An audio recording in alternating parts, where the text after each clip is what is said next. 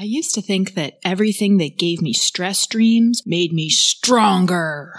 Now I realize it's much more of a Venn diagram than I thought, and it gets smaller, that shaded area, every year. Hi, this is Coach Sarah, and this is the Morning Mantra. Hi, my name is Sarah Axelrod. I'm a run coach, a lover of poetry, and a person who cares about your well-being. You don't have to be an athlete to be coached and loved. And if you need an anchor to hold on to as you move through a tough situation, you've come to the right place.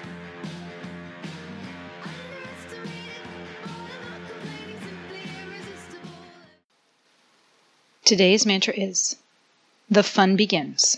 The fun begins. There's something uniquely, exquisitely terrible about the anticipation of really hard work. You're not doing it yet, but you're on the edge of it. You know it's coming. You know enough to know that you are correct to dread it.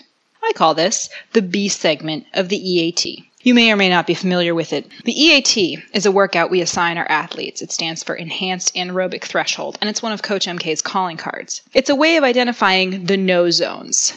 This is what's definitely too hard to do in the middle of a marathon.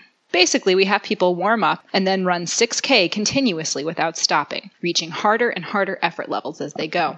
It's divided into 3 segments of 2K each, 5 laps, that's 2K, and we call them A, B, and C. For the A segment, you're supposed to be working hard, but not crazy hard, aiming for a heart rate in the 160s.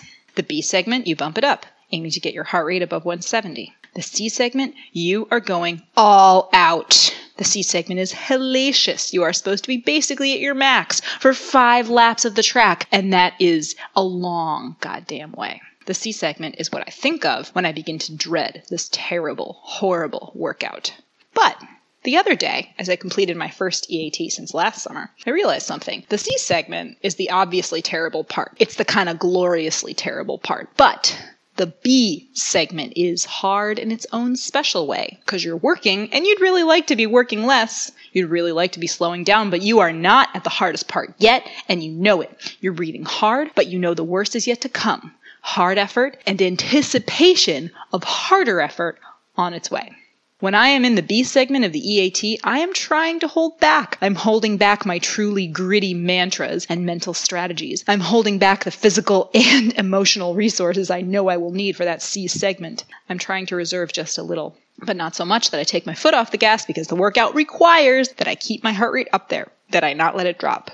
Sure, the C segment sucked this time around, but the B segment was the one that really got my attention. The first lap, as I ratcheted my heart rate up from the 160s to the 170s, was hard. Harder than I'd anticipated. I wasn't supposed to feel this hard yet. Second lap, I was begging to be done. 3 more laps, I told myself. But my self-response was, until what exactly? Oh, right. 3 laps until I get to go even harder. So here I was, counting down until hell got even hotter. Counting down until it was time to really unleash instead of live in limbo. How was I possibly to convince myself that the C segment was somewhere I wanted to arrive? 3 more laps, I panted, until the fun begins. Whoa, where did that come from? Until the fun begins? Until the fun begins. Because that's the thing about that last push. You will have something in there. You will go to ugly places. You will come out the other side somehow. And you're so close that you know you have just one more minute in you. I don't remember much about, for instance, pushing my daughter out of my body on the day she was born. I was lucky because she came 4 weeks early and she was a tiny baby, and the pushing was over relatively quickly. Although I should say, it took much more time than the C segment of the EAT takes.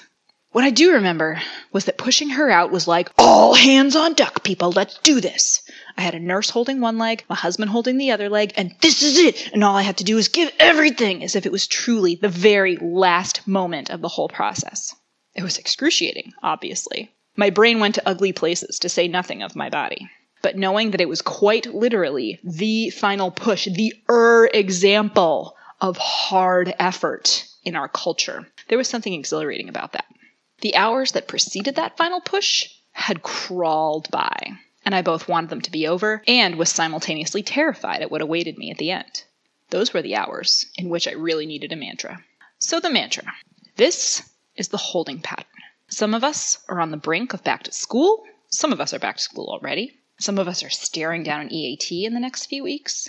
when you're waiting on the edge of something that you know is going to test every limit you have, remember that time will move more quickly once you're in it. This place you are in now, this I'm working, but I know I need to hold something back. This is, for my money, the actual hardest part. Because you're not almost there. You're almost there. Think how aggravating it is in a marathon when someone holds up a sign at mile 23 and says, "You're almost there." Fuck that, you're not almost there. If this feels excruciating, it is.